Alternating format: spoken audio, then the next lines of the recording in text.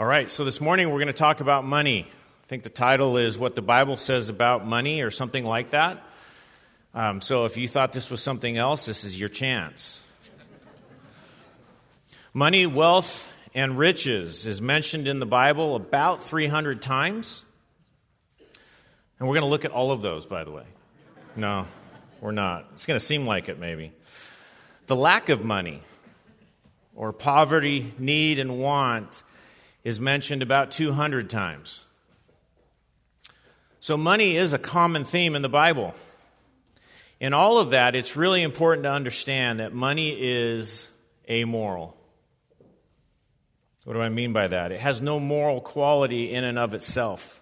It sits in your wallet, or at the bank, or in your pocket, and it is by itself, as it sits there, neither good nor bad. But what is also very clear from the Bible is that your interaction with money is a measure of what you believe about who God is. It reveals your character, and it reveals your faith.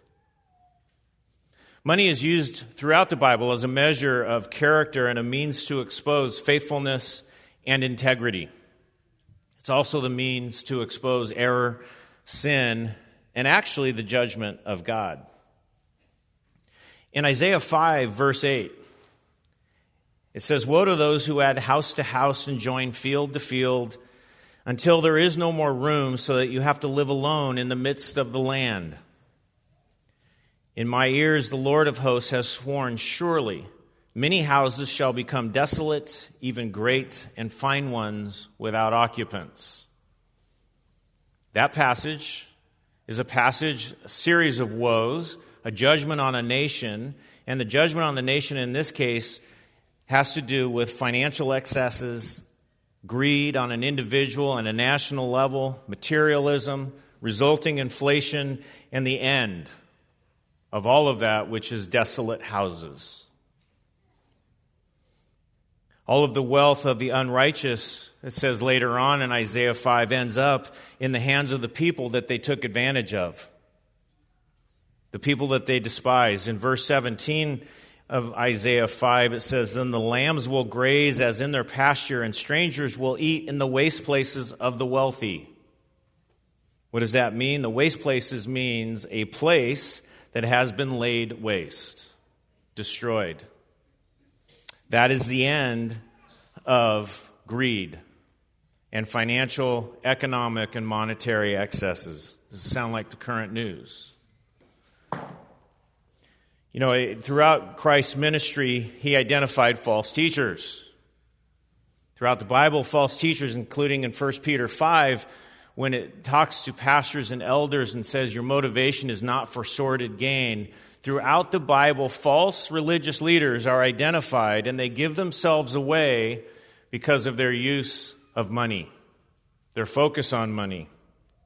In Jude, verse 11, talking about, again, the woes against the apostate teachers, the false teachers. "Woe to them, for they have gone the way of Cain, and for pay they have rushed headlong into the error of Balaam and perished in the rebellion of Korah." If you don't know your Bible history, that sentence might not make a lot of sense. I had to go read the history. And it's really interesting. The story of Balaam is recorded in Numbers 22 to 25. You can read that later. He was a false prophet who was up for sale by the highest bidder. He was fascinated with money. He loved money. He preferred wealth and popularity. And like Korah, Balaam faced divine judgment. So money is not good or bad, but it exposes a lot of things. Money simply exposes the good, the bad, and sometimes the ugly in you and I. So perhaps it's best to start with the classic 30,000-foot level view. Very simple. Hannah's prayer, 1 Samuel chapter 2, verse 7. 5 words. Understanding these 5 words will change your entire view of money and people with money and people without money. It says this: "The Lord makes poor and rich. There is only one qualification for being rich. That verse tells us what it is. God made it happen. That pretty much blows away the overwhelming conventional wisdom that someone with tremendous wealth is special, they're smarter, or morally superior. That is not what being wealthy means. That is not the qualification for being wealthy. It blows away the conventional wisdom that poor people are inherently weak, immoral, lazy, and inferior.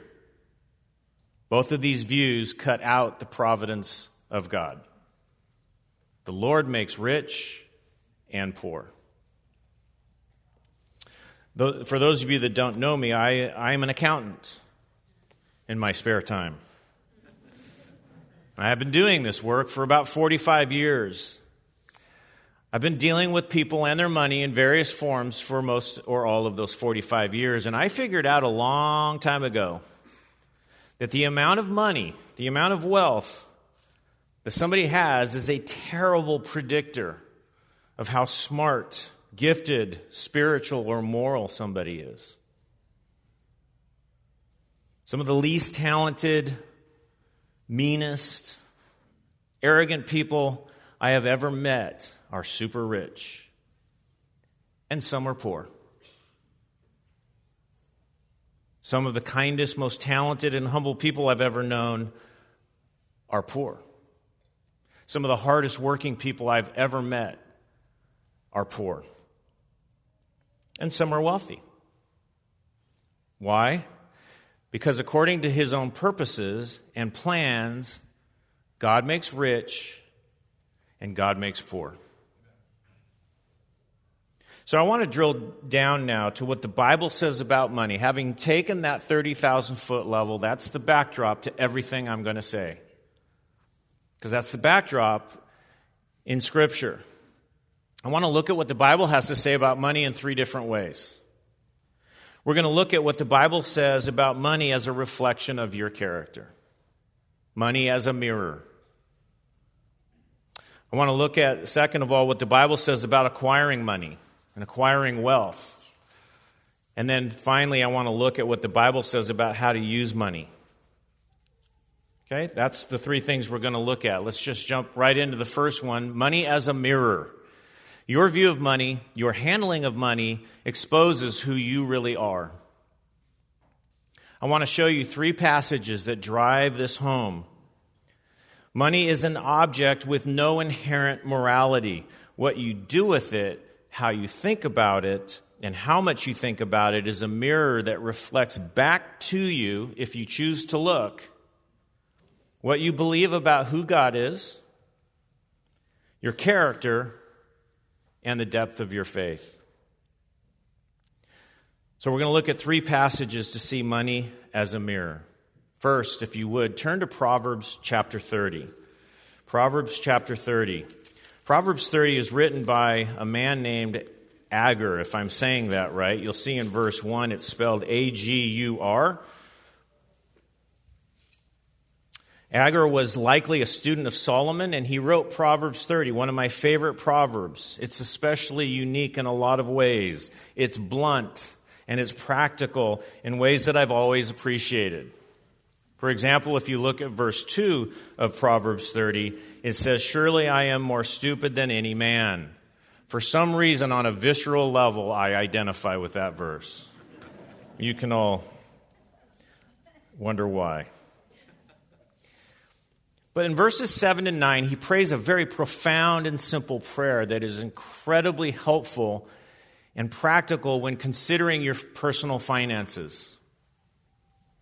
And I wonder if you would agree with this prayer. I wonder if you would pray this prayer. Verse 7, "Two things I asked of you, do not refuse me before I die. Keep deception and lies far from me. Give me neither poverty nor riches. Feed me with the food that is my portion, that I not be full and deny you and say, 'Who is the Lord?' Or that I not be in want and steal and profane the name of God." Simple, right? Profound, not hard to understand. He's comparing and contrasting honesty versus deception. Do not refuse me before I die. Keep deception and lies far from me. This is the core of what money exposes in your character. Perhaps you haven't thought about that before. Honesty and deception. He goes on to explain that. But it also reflects a humility. God is in control. Give me the food that is my portion. That reflects an understanding that whatever I have, who gave it to me? God did. And whatever He gives me, that is my portion. It's exactly what I need. So Agur understands that money is a barometer of spiritual condition. As you read Proverbs 30, he says, give me neither poverty nor riches. Feed me with the food that's my portion, that I not be full and deny you and say, who is the Lord? He recognizes the human tendency to allow wealth to feed the sins of arrogance and self-sufficiency. That's self-deception. That's dishonesty. That's why he leads in with the issue of honesty versus deception. And then he also recognizes the human tendency to allow poverty to motivate the sin of theft and self-deception again, dishonesty. And what is that dishonesty? That I would profane the name of God. That is dishonest. That is a reflection of a dishonest heart, to profane the name of my God who provides me everything. Agur is praying to be content. Give me just enough, but not too much. A second passage to give us more perspective on contentment is Hebrews 13, verse 5. If you want to turn to Hebrews 13, you can. We're going to be there briefly. Hebrews 13:5 is in the context of 6 verses which lay out in the most concise, magnificent way the ethics, the Christian ethics of practical living. Deals with love for others, marriage, moral purity, and then verse 5, make sure that your character is free from the love of money, being what? Content with what you have. See, in Hebrews 13:5, contentment is the equivalent of being free from the love of money. There's a contrast. The love of money and contentment, they do not go together. You will not be content if you love money. If you love money, you will not be content. In fact, mature spiritual leadership is marked by not being a lover of money, as it says in 1 Timothy 3:3, the qualifications of an elder. That's not unique to elders and pastors. That is a call to every believer, that we are to be free from the love of money. So it's true of leadership in the church, and dads, it's true of your leadership in the home, or your future leadership in the home if you're single. You need to lead your home free from the love of money, a contentment. Be content with what you have. A third passage to look at for money as a mirror is Philippians chapter 4. If you're in Hebrews, turn back a couple of books to Philippians chapter 4, verse 11.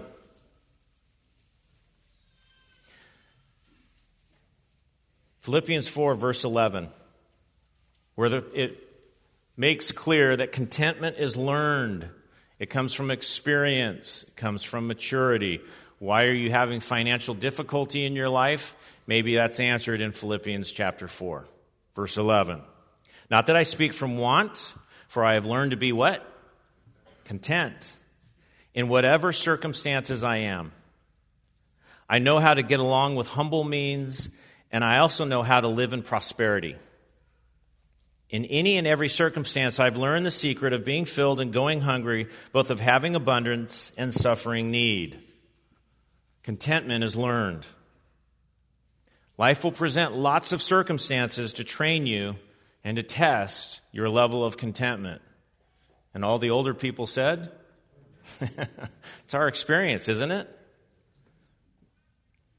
Have you had money and then lost it all? You hopefully have applied the truth of this verse. Some of you will be there in life, this life. How about being dirt poor and having suddenly a lot of money? Some of you think, wow, that sounds great.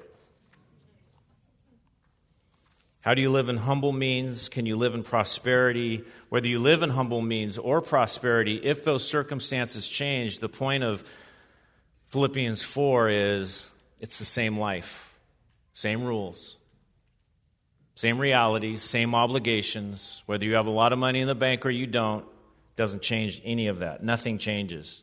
You're content under all circumstances. There's a great illustration of this in the Bible. If you want to turn to Job chapter 1, Job chapter 1, there's an incredible illustration of Philippians 4, 11 and 12. In Job, if you know the story, well, if you don't know the story, you're going to hear it very quickly here in summary form. Verse 1, who was Job? There was a man in the land of Uz whose name was Job. And that man was blameless, upright, fearing God, and turning away from evil. That's who he was. Now, verse 2 and 3 is going to tell us what he had. 7 sons and 3 daughters were born to him. His possessions also were 7,000 sheep, 3,000 camels, 500 yoke of oxen, 500 female donkeys, and very many servants. And that man was greatest of all men of the East. Now, we don't measure wealth today by the number of animals and children we have.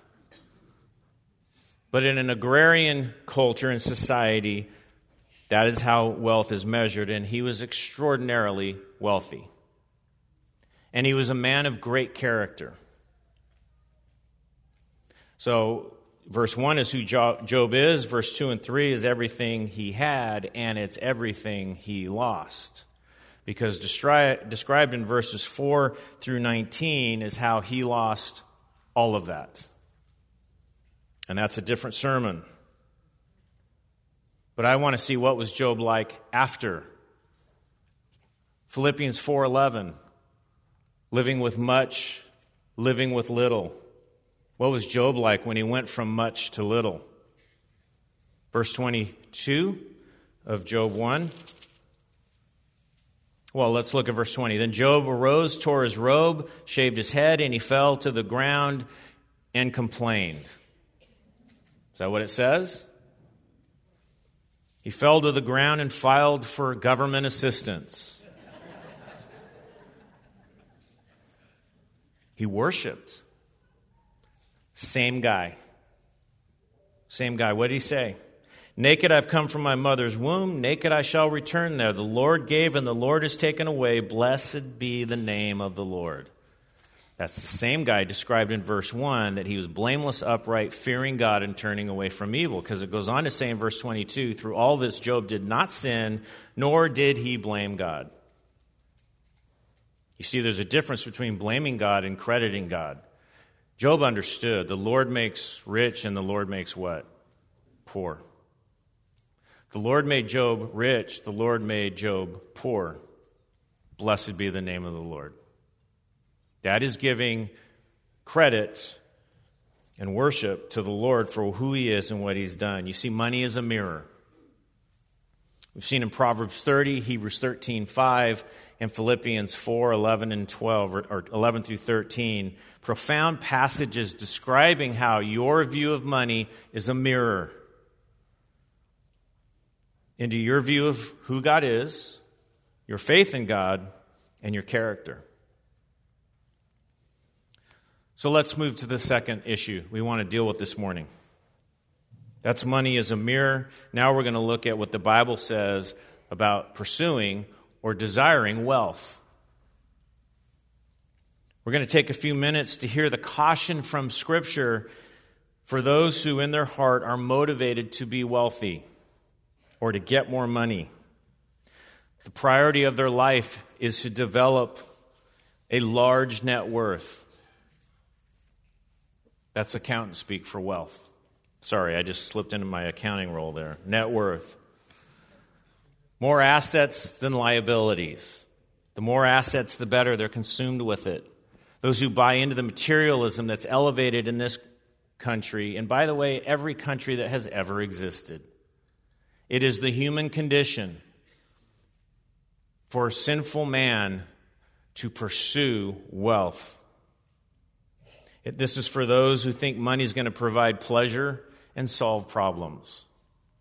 And some of you are sitting there going, wow, $1,000 would solve a lot of problems for me right now. Would it? Let's look at that. 1 Timothy 6.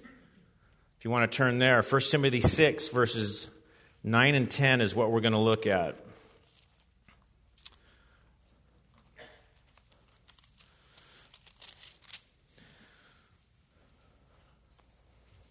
First Timothy 6. I'm going to start in verse 8. If we have food and covering, with those we shall be what? There's that word again. Content. Now we're going to look at the contrast between contentment and the consuming chase for money. Verse 9, but those who want to get rich fall into temptation and a snare, and many foolish and harmful desires which plunge men into ruin and destruction. For the love of money is a root of all sorts of evil, and some by longing for it have wandered away from the faith and pierced themselves with many griefs. These are packed verses, probably the most misquoted verses in the New Testament, maybe in the Bible when it comes to money. How many of you have heard that the Bible says money is the root of all evil? I've heard entire sermons preached on that. That is not what 1 Timothy 6 says. Let's start with what it doesn't say. It doesn't say money is the root of all evil. It says what? The love of money is the root of all evil. And let me tell you why that's important. That is a very important distinction, because if you believe money is the root of all evil, then the devil made me do it, right? Money made me do it. It transfers responsibility by reading this the right way. It transfers responsibility from an inanimate object, money, to a person, me. It's the love of money. And it doesn't say it's the root of all evil. It says it's the root of all sorts of evil. You see that? All sorts of evil. Money is a vehicle to exploit, finance, and expose the lust of our eyes, the lust of the flesh, and the boastful pride of life. The Bible speaks of bribes, usurious interest rates, financial oppression, taking advantage of people with their money, all of it described in the Bible, all of it evil, none of it unique to Bible times. It goes on every day today. And all of that is born out of a love for money. It goes on to say, it starts off in verse 9, those who want to get rich. And then there's a series of verbs, and I think just by reviewing these verbs, these action words, in the next two verses, you get the point. If you want to get rich, you're going to fall, plunge, wander, and be pierced. Does that sound like fun? Saul speaks to the expected course if the desire of your life is to be rich. It opens you up to more temptations, ruin and destruction, and wandering away from fidelity to Christ and the truth of the Bible. Money doesn't do any of this. It's the love of money. The longing desire for money does this.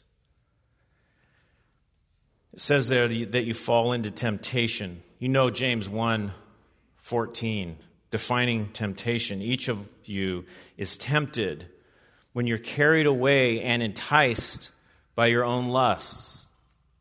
It's the same word for desire, longing. By longing to be rich. You're tempted when you're carried away by that longing. Verse 15, then when the lust has conceived, it gives birth to sin. And when sin is accomplished, it brings forth death.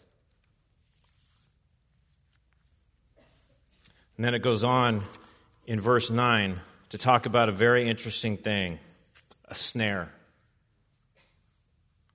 A snare is an ambush, a pit, a trap. And I also came to learn it's a hunting tool. It's a trapping device. It's a noose that an animal walks right into. And if you're uncomfortable with that, read Genesis 1. It's a way to kill animals. Now, I'm a city boy. Always have been, probably always will be. And in my married life, most of our married life, we have lived in canyon. Different canyons, but a lot of animals, critters, undesirables, whose goal in life is to destroy my yard. The battle is joined. I knew nothing of a snare until I met a young man in our high school group here at Grace Community Church who was also a hunter. Oh, and he married my daughter. He taught me what a snare was and how to set a snare. I even learned you can buy snares on Amazon. But in light of the use of this word, the word in this passage, I marveled at the concept of a snare. It's so vivid. You see, a snare is not hidden. What you do is you find out what is the path of the animal. And usually there's a burrow or something in the hedge where they're all coming through. It's the highway of the critters that need to go away. It's in the open. You put the snare in the open on that high traffic pattern path. There's no trickery involved at all. You simply set it in the right place and wait for the bad guy, the rodent, to do their thing. Now, I can't get in the mind of that animal, but the concept is they come up to that snare, they see the snare, they know it's there, and they decide they're going to go through it anyway. They run right through it. Whatever it is they want, which is the destruction of my yard, is so desirable that they see the snare, they know it's there, and it gets them every time. This is a picture Paul wanted young Timothy and us to see. Everyone here knows that the obsession with money and the pursuit of money at the exclusion of all else does not end well. But so many think they can jump through that snare and it will not harm them. You look at history. You look at where this country is economically right now, and it is a replay of so many times in history. It's a snare. We all see it. We all know it. And as a country, we're jumping right through it. That's why I started with Isaiah 5. There's historical proof. We see that snare, and we go through it anyway. He goes on to talk about many foolish, in 1 Timothy 6, many foolish and harmful desires which plunge men into ruin and destruction. What are some of the snares, the temptations, the foolish and harmful desires? Well, there's theft, right? Some people desire so much money that they'll steal it. Proverbs 30, already read it to you, references it. You can open a business journal, business magazine, a business publication anytime you want, and somewhere in there I can almost promise you is a story of fraud, of theft. There's greed. That is desiring for what is not yours, for more than you have. Ecclesiastes 5:10 says, "He who loves money will not be satisfied with money, nor he who loves abundance with its income. This too is vanity." Is that your experience? Just observing the world around you? Those who love money will never be satisfied. They will never conclude, I have enough. Pride. It's deceiving yourself that more money makes you a better person than everyone else around you. Some think money gives them a special spiritual position or security. Maybe not here at Grace Church, but that is rampant in false religion, rampant in this world. And in fact, in Revelation 3, The message to the church in Laodicea in verse 17 of Revelation 3, listen to this. It says, because you say, I am rich and have become wealthy and have need of nothing. Is that deception or is that deception? Nobody needs nothing. All of us need everything because it's all given to us. It goes on to say, and you do not know that you are wretched and miserable and poor and blind and naked. That is our state. Whether we need a Savior, whether we have money or we don't have money. But there's a trap of self-deception. There's the snare of discontentment. I can tell you from observation, and there's a lot of Bible verses that we could use to back this up. We've already seen them. Money has never produced contentment. If you think it does, I'm telling you that's the snare. It's right in front of you. Don't jump through it. Solomon sarcastically makes this point in Ecclesiastes 10. Listen to this verse. Sounds like the message of our advertising industry in this country. Verse 19, men prepare a meal for enjoyment, wine makes life merry, and money is the answer to everything. Is any of that true? None of that's true. No. Is meal for enjoyment? Not really. You might enjoy your meal, but what's the purpose of that meal? Survival. You need to eat. Does wine make life merry? No. Might make you think for a few minutes that it is merry, but it changes nothing, does it? And that third part, money is the answer to everything. Obviously, money is not the answer to everything, and we've seen that. It says, by longing for money, many have wandered away. That means to stretch out, to reach for, grasp, aspire to wealth. And on the other side of that longing for money is worrying about money. Now, I know I'm not talking to anybody here that worries about money, right? I think we all do. But the longing for money is a preoccupation for what happens if you don't get that raise, if you don't get that new job, if you cannot find more money. And Jesus addresses this directly in Matthew chapter 6. Verse 25, this recalibrates what you should be worrying about, which is nothing. Matthew 6:25 says, don't be worried about your life as to what you will eat, what you will drink, nor for your body as to what you will put on. Is not life more than food and the body more than clothing? In that verse are the four basic needs: life, food, water, and clothing. That's the basics of life. And Christ is saying there, don't worry about those. Well, if you don't need to worry about life, food, water, and clothing, is there anything else really you need to worry about? Everything else is icing on the cake. Down in verse 31 of Matthew 6, it says, don't worry then, saying, what will we eat? What will we drink? What will we wear for clothing? For the Gentiles eagerly seek all these things, for your heavenly Father knows that you need all these things. Isn't that a comfort? God knows. He knows what you need. And then verse 33, but seek first, not even your needs, your first concern, seek first His kingdom, His righteousness, and all these things will be added to you. There's a great life verse, Matthew 6:33. Don't wander away. Don't long for money.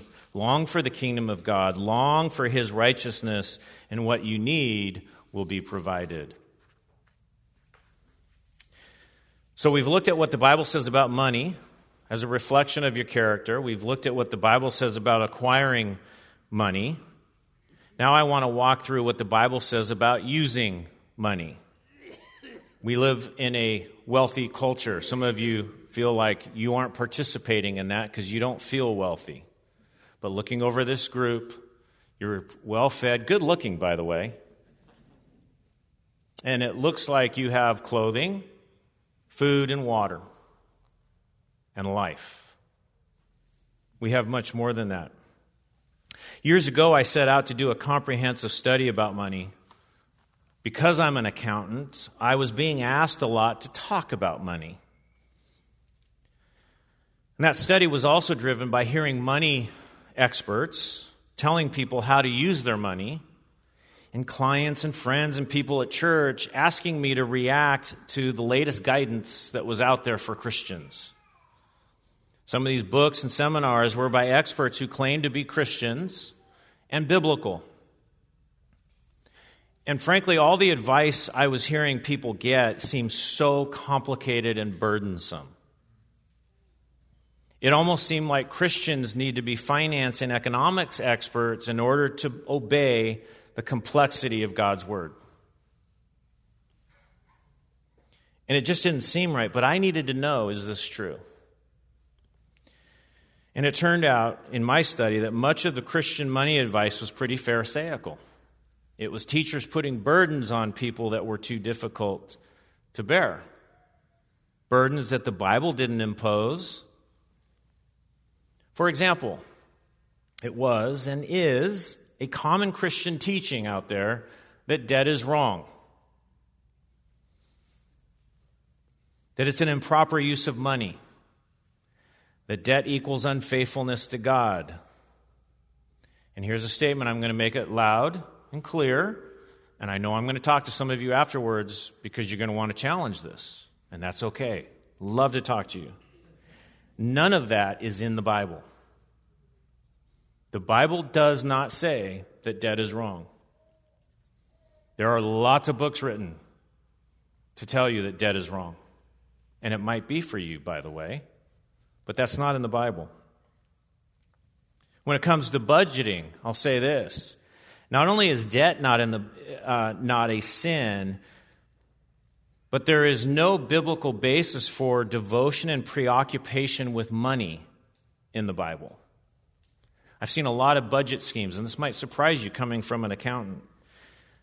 I think a lot of people are entirely consumed with their budget, tracking every single dollar. And by the way, for some of you, maybe you need to do that. But what I'm saying is that's not in the Bible. That preoccupation and devotion and consumption with money. Be careful. My initial search was to find everything that the Bible said about how we could and should use our money and what we should not use our money for. We live in a culture intent on separating us from our money, don't we? And it's not just our culture. But we also live in the reality of the scarcity of money, requiring a measured planning, and I would affirm that, planning of how our money will be used. Our money, the money that we have, is a stewardship from Him who gives us the portion that we need. So how are we to use our money? The answer to that search was amazingly simple and clear. What the Bible says and doesn't say about how to use money is very revealing and helpful, and I want to pass that on to you this morning. The Bible talks about 5 ways that you should use your money. Number 1, you should provide for yourself and your family. I'm going to give them all to you up front, and then we're going to talk about them. Provide for yourself and your family. Second, you should be saving for the future. Third, you need to pay what you owe. That's debt and obligations, and we'll talk about that. Fourth, this will make me really popular. Pay your taxes. 5, give it away. And I'll give you the bottom line before we get there. If you are using your money to provide for yourself and your family, you're saving for the future, you're paying what you owe, you're paying your taxes, and you're giving it away, and you have money left over, guess what? Do whatever you want with it. So let's work through these. providing for ourselves, for myself and my family. This is the most basic expectation of how you use your money. This is closely linked with work. Genesis 1 and 2. In Genesis 1 and 2, God makes clear that man and woman were created to work. And before the fall, that work was pure pleasure. It was a blessing from God. It still is, by the way. And it was in and of itself a reward. Food, clothing, shelter were all provided. Starting in Genesis 3, sin enters the world. You have the curse based on that sin, and work was forever from then connected to what? Eating. 2 Thessalonians 3, verses 7 through 12, kind of lays out in the New Testament a summary of that change that happened in Genesis 3. And you all have heard this before. If anyone is not willing to work, then he is not to what? Eat. Okay? Now, obviously, some cannot work. And they're dependent on the kindness and provision of others.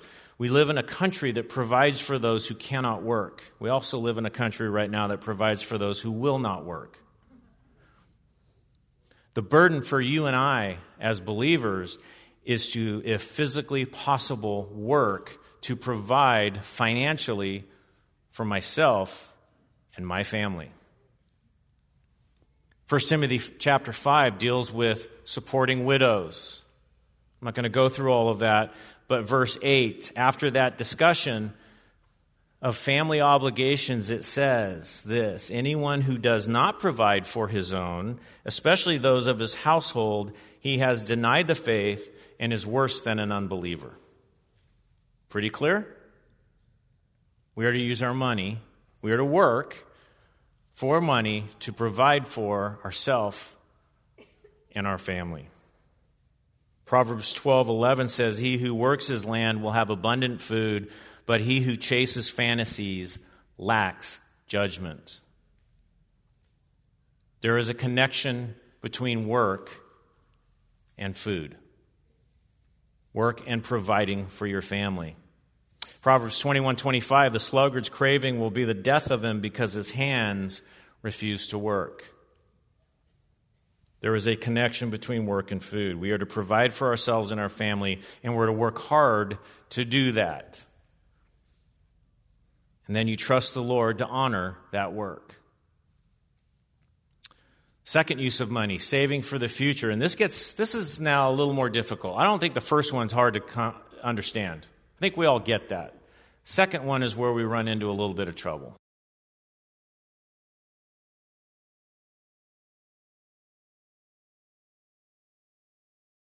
It's a difficult area for some. Because if I save, can you hear me in the back? No? I guess I guess I can't. Oh, there we go. Thank you. If I save money for the future, am I saying that I don't trust the Lord? Or saying it another way, if I trust the Lord to provide everything, like we've seen in other places in the Bible, why should I save? We already saw the providence of God in our finances and other passages, and now I'm going to walk through passages indicating that wise living involves preparing for the future. The implication is that God will provide, but you and I must be wise and live according to God's design and God's wisdom. You're familiar with Proverbs 6, verse 6. Go to the ant, O sluggard. Observe her ways and be wise. Why is she wise? Because without chief officer or ruler, in other words, nobody telling that ant what to do, by nature, that ant prepares her food in the summer and gathers her provision in the harvest. You see, setting aside for the future is wise. We live in a culture that's very separated from the cycle of food growth. In the days of Solomon, people understood that there was a season of harvest and then there was a season of planting. And if you ate all your food at harvest, you would not have food during the season when you planted. Right? We're a little bit removed, but that principle still applies. This is a father teaching his sons practical, wise wisdom for living. Setting aside for the future means that you will meet your obligations in the event of an unexpected event. Illness, loss of a job, lockdowns, remember those? In Proverbs 30, one of my favorite proverbs again, Agur says this, "The ants are not a strong people, but they prepare their food in the summer." He's drawing a distinction between the smart people and the strong people. And in the race between smart and strong, it almost always goes to who? The smart, the wise. Proverbs 21:20, I love this. Listen to this proverb. "There is precious treasure and oil in the dwelling of the wise." In other words, there's inventory. There's food in the pantry, and is kind of what it's saying here. There's savings. The next sentence is, "A foolish man swallows it up." What is the point? A foolish man consumes, he lives off of every dollar he gets with no thought to the future. A wise person sets aside for the future. So we're to provide for ourselves and our family, and we are to save for the future. The third area, pay what you owe. Pay what you owe. And as we'll see, this use of money is to pay both what we have borrowed, that's debt, and what we have promised, that's obligation. First, we need to consider debt.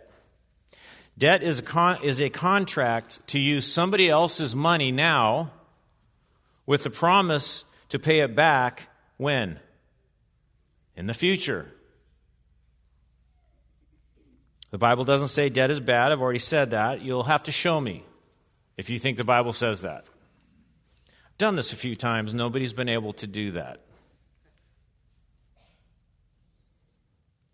Debt is amoral as money is amoral. The morality in debt is how you obtain it, maybe how much of it you obtain, how you use that money, and whether you pay it back. This issue exposes things like integrity, honor, diligence, wisdom, and foolishness. Earlier in Proverbs 6, a father training his sons in the use of money says this, "My son, if you become surety for your neighbor, have given a pledge for a stranger. If you have been snared," there's that word again, "if you've been snared with the words of your mouth, have been caught with words of your mouth." Let me stop there and define what's going on here. Have you ever heard of co-signing? It's basically what he's teaching his sons. Co-signing on debt is pledging your assets and your income to guarantee somebody else's character, somebody else's obedience. It's foolish. Here's what he tells his sons they do. If they have done this, if they find that they've fallen into this trap, if they've walked through this snare, verse 3 says, "Do this then, my son, and deliver yourself. Since you've come into the hand of your neighbor, go, humble yourself, and importune your neighbor. Give no sleep to your eyes, nor slumber to your eyelids. Deliver yourself like a gazelle from the hunter's hand, and like a bird from the hand of the fowler." Pretty strong words, isn't it? Don't pledge your assets to back up or vouch for somebody else's character. And let me flip that and make another application. You should not ask other people to do that for you. It's foolish on both counts. Ecclesiastes 5, verse 5. I want to read this to you. "It is better that you should not vow than that you should vow and not pay." You see, Christian character demands that you pay back money you have borrowed. It's a contract. You have said, I'm going to take your money now and I am going to pay it back. You've made a promise. That contract is not just a business contract, it is a promise. It's a vow. It's better that you shouldn't vow than that you should vow and not pay. Don't let your speech cause you to sin, and do not say in the presence of the messenger of God that it was a mistake. Why should God be angry on account of your voice and destroy the work of your hands? For in many dreams and in many words there is emptiness. Rather, fear God, and the fear of God will drive you to pay it back. It's not just debt, it's obligations. If you tell somebody, I'm going to buy you a car, you have the same obligation under the words of your mouth. A person of integrity swears to their own hurt, it says in Psalm 15. In other words, your accountability is not to somebody else saying, are you living right? It is to your own words. If you make a promise, you keep that promise. A man or a woman of integrity considers financial commitments and promises very carefully in advance, before the commitment is made. Once the commitment is made, the course of events is set. Whether it's a contract to pay the debt back or obligations, which is keeping your promises. Number 4, pay your taxes. This is an area that is increasingly a challenge. I admit it. I understand it. I acknowledge that. As our government moves away from its role as a minister of good and towards doing, supporting, and funding outright evil, there is the question of whether we should be paying taxes. I have good news. You might view it as bad news. The answer really is pretty simple. We need to be paying our taxes. And we're not the first Christians to be living under these types of questions. Romans 13, verses 5 through 7 says it's necessary to be in subjection to the government. He's talking about the government there, not only because of wrath, but also for conscience sake. For because of this, you also pay taxes, for rulers are servants of God, devoting themselves to this very thing. Render to all what is due them. Tax to whom tax is due. Custom to whom custom. Fear to whom fear. Honor to whom honor. I don't think there's any wiggle room there. It's pretty clear. We render the money to God. The money that the government takes, that's theirs. That's God's money. Your allegiance, your faith, your trust, and obedience belongs to the Lord. Luke 20, verse 22. When Christ was on earth, they tried to trap him. The religious leaders asked him, is it lawful for us to pay taxes to Caesar? When I tell you, we aren't the first ones to wrestle with this. They were wrestling with this in the day of Jesus Christ. Jesus detected their trickery. That question is a trick question. Jesus detected that. And he said to them, show me a denarius. That's a coin. Money. Whose likeness and inscription does it have? And they said, Caesar's. And he said to them, then render to Caesar the things that are Caesar's, and to God the things that are God's.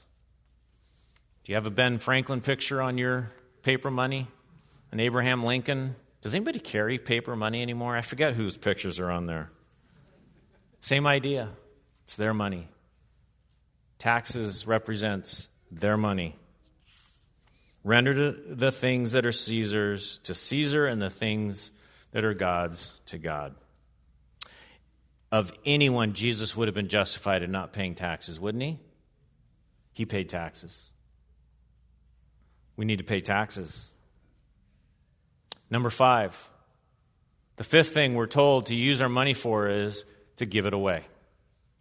It's a big category. This means giving it away to the church and to others. 1 Corinthians 16, you've heard this verse before, speaks to obedience. On the first day of every week, each one of you is to put aside and save as he may prosper, so that no collections be made when I come. It is an issue of obedience. The next question that is asked is how much? Is it 10%? You heard that? You have to give 10%. I've been asked all kinds of questions about that. Is that 10% of gross, 10% of net? Since we're supposed to provide for the family, maybe it's you take gross and you have to pay taxes and you have to provide for your family, and whatever's left, it's 10% of that, right? Whatever. I have no idea. I don't see that in my Bible. I usually turn to 2 Corinthians chapter 8, and I'd love for you to turn there. I use this to answer the question, is it 10%? Is it more? Is it less? I always say yes. Because 2 Corinthians 8 says yes. Now, brethren, verse 1, we wish to make known to you the grace of God that has been given in the churches of Macedonia, that in a great ordeal of affliction, their abundance of joy and their deep poverty overflowed in the wealth of their liberality. For I testify that according to their ability and beyond their ability, they gave of their own accord, begging us with much urging for the favor of participation in the support of the saints. Does anybody see 10% in there? What I see is pain, suffering, a lack of money, and even in the spite of that, a begging, it says, with much urging for the privilege, the opportunity to participate in the support of the saints. That kind of blows away the whole question of 10% of what, doesn't it?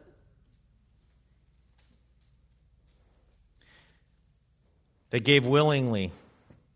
They gave according to their conscience, it says.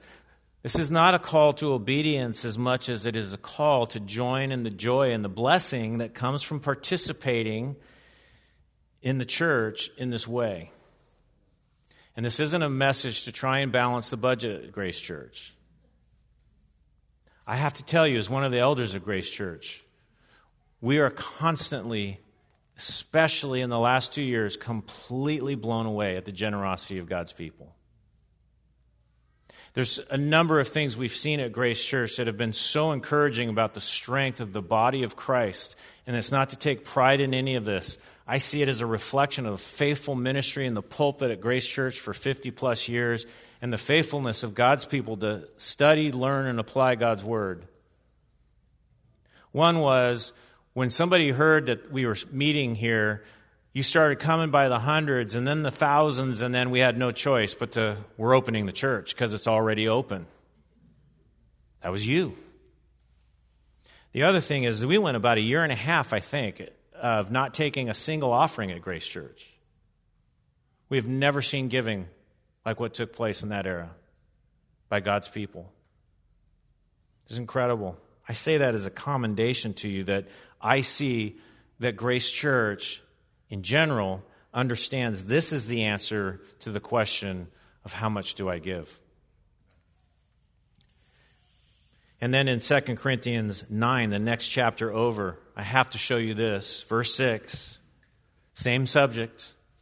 Now this I say, he who sows sparingly will also reap sparingly, and he who sows bountifully will also reap bountifully.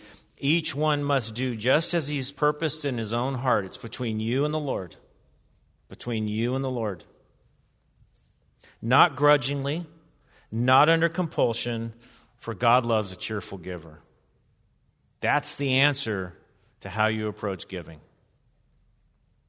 You purpose in your heart, not with a grudge, not under compulsion, and cheerfully. That's how much. Proverbs 3, 9, and 10 is an Old Testament parallel to 2 Corinthians 9. It's not a promise, but it's a truism. It says, honor the Lord from your wealth and from the first of all your produce, so that your barns will be filled with plenty and your vats will overflow with new wine. Give it away to the church, but it's not just to the church. It's not just 10% to the church and you're done. You can do whatever else you want. The Bible makes very clear that we're to give our money to others who need it. I'm spending your money this morning, aren't I? Acts chapter 2, verse 45, talking about the first day of the new church. The church is born. What was that church like? There's a lot in Acts chapter 2, but verse 45 says they began selling their property and possessions and were sharing them with all as anyone might have need. That's what Christians do. By the way, that is not a passage in the Bible advocating communism. That is a description of what happened in the new church. That is not a command to the new church. That's what happened. That's what happens here at Grace Church. We could spend the rest of today telling stories, and some of you know this because you've been on the receiving end of it. Some of you have been on the giving end of it. That when there is a need at Grace Church, it's amazing to watch the people of Grace Church rally to that need. It goes on all the time here. 1 John 3:17, whoever has the world's goods and beholds his brother in need and closes his heart against him, how does the love of God abide in him? That's not talking about giving at church. That is seeing a financial need and meeting it to the extent the Lord has given you the world's goods. Proverbs 3:27 and 28, do not withhold good from those to whom it is due, and when it is your power to do it. Do not say to your neighbor, go and come back tomorrow and I will give it, when you already have it with you. Proverbs 11:25, a generous man will prosper. He who refreshes others will himself be refreshed. Proverbs 28:27, he who gives to the poor will lack nothing, but he who closes his eyes to them receives many curses. You get the picture. So if you're taking care of all 5 of those areas that Scripture does talk about, then you can do whatever you want with the rest of it. So the next obvious questions are, as we close this time together, I'm going to give you all the questions I didn't answer that I know you might be struggling with. How much do I give away? Okay, I get it. I'm supposed to give to the church and give to others. How much do I budget for that? How much can I spend on entertainment? What does it mean providing for my family? I live in a shoebox on the side of the freeway. Is that providing for my family?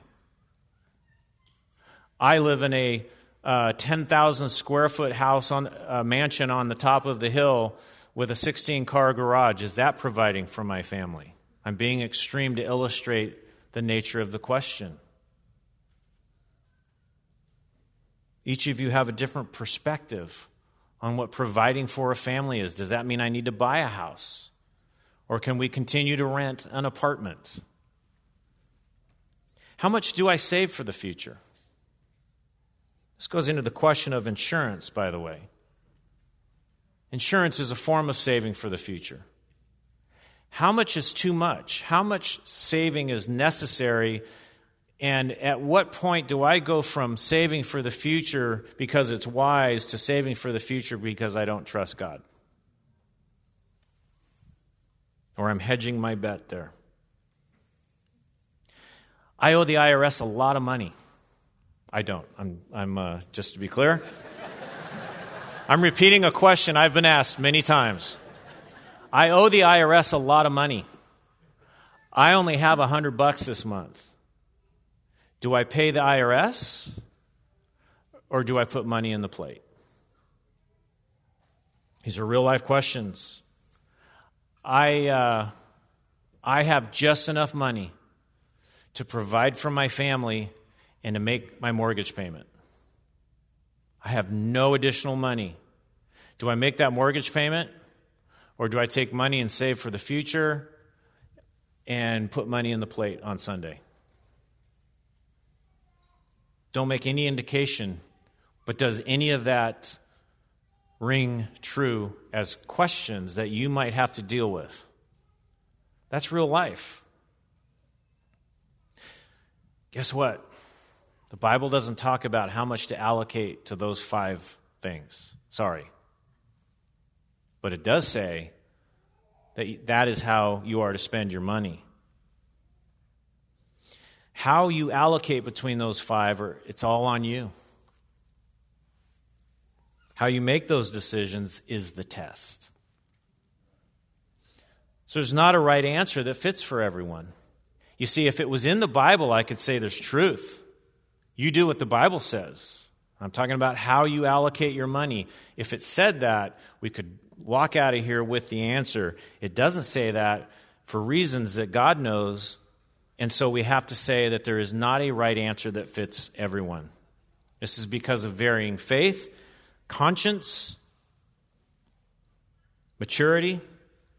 Real quick, here's 5 things that I would recommend you do if that's your position. And I think that probably describes in some form all of us. We have a scarce resource called money. We now understand how God says we're supposed to use that money. There's not enough money to go around. How do we make those decisions? Number 1, get wisdom.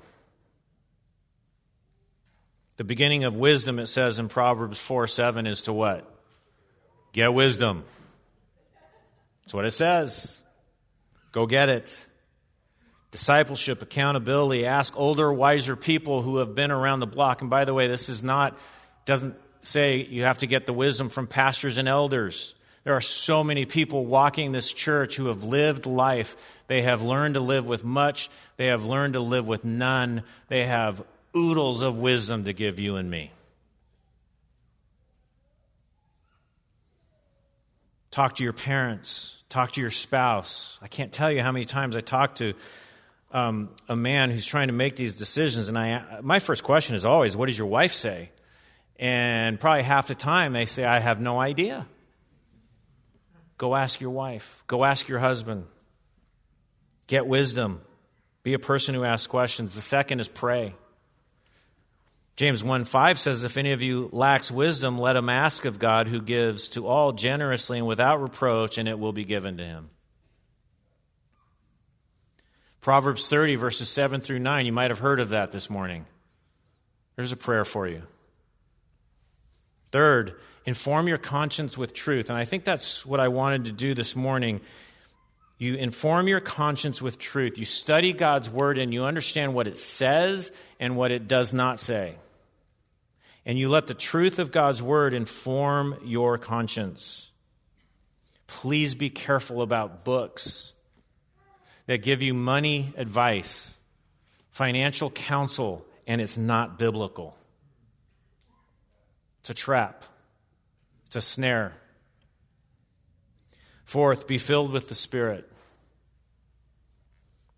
Ephesians 5:18 talks about being filled with the Spirit. And if you're filled with the Spirit, and you can read Pastor John's book, Found God's Will, it's short, it's simple, it's clear, and the conclusion is if all these things are in place, meaning you're filled with the Spirit, do what you want. And finally, when you're making these decisions, don't forget Proverbs 3:9, honor the Lord from your wealth. It's the goal of everything is to honor the Lord. So we've seen what the Bible says about money as a reflection of your character. We've seen what the Bible says about acquiring money and wealth. And finally, what the Bible says about how to use money. I pray it's been helpful, challenging, and let me close us in a word of prayer.